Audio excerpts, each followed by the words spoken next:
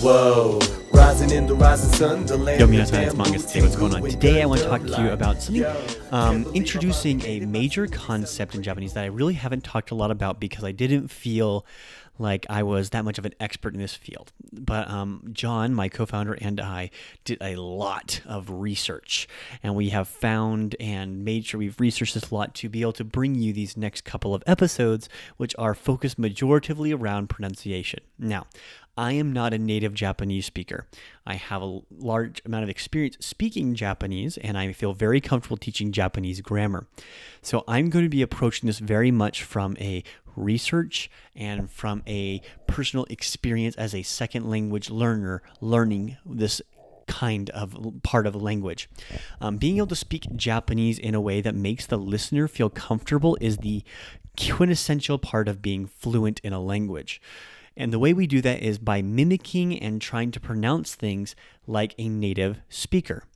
It's important that we don't let our own vernacular, or not our own vernacular, our own intonation or cadence or even accent in a language keep us from being able to pronounce things like a native speaker. Now, I am not going to act like I can speak like a native speaker. I can fool people if I'm on the phone sometimes, unless they get me on a topic I'm not familiar with.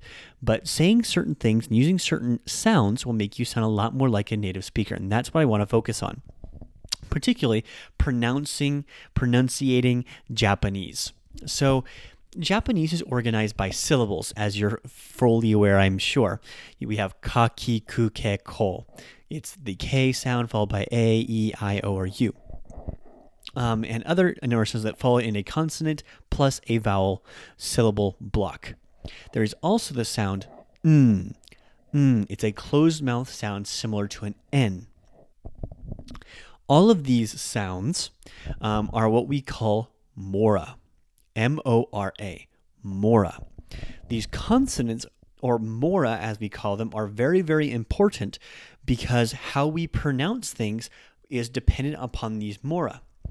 Japanese, unlike languages like Chinese or Mandarin or Cantonese or even English, do not use what are called diphthongs, or where each individual syllable, each individual thing makes a down or an up or a bump or a up and down.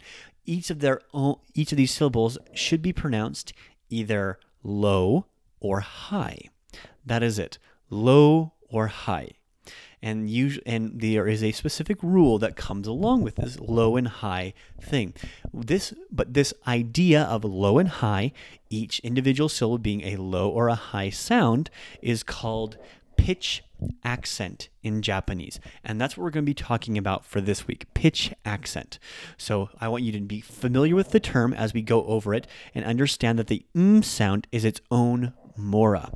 And then as we learn how the individual pitch accents work, we'll be able to break down how to pronounce Japanese in a more fluent and a more fluid way that I hope will help you. All right, I'll see you tomorrow. Until then, remember, it takes 10,000 mistakes to learn Japanese, so we need to make some mistakes. And I'm not just saying that. A lot of the times I'll get some emails or some messages on Instagram, where I'm most active, by the way. And people are always like, wait, why is this? Why is this? Why is that? Or, John Sensei, I don't mind the questions. Why do you tell us to make mistakes? Isn't that counterproductive? No, it is not. I believe that telling people to make mistakes is actually the best way to become comfortable in learning a language, and it will actually help you learn the language faster. I have a big theory on this, and I'll explain it a little better one day. But until then, see you tomorrow. Jane.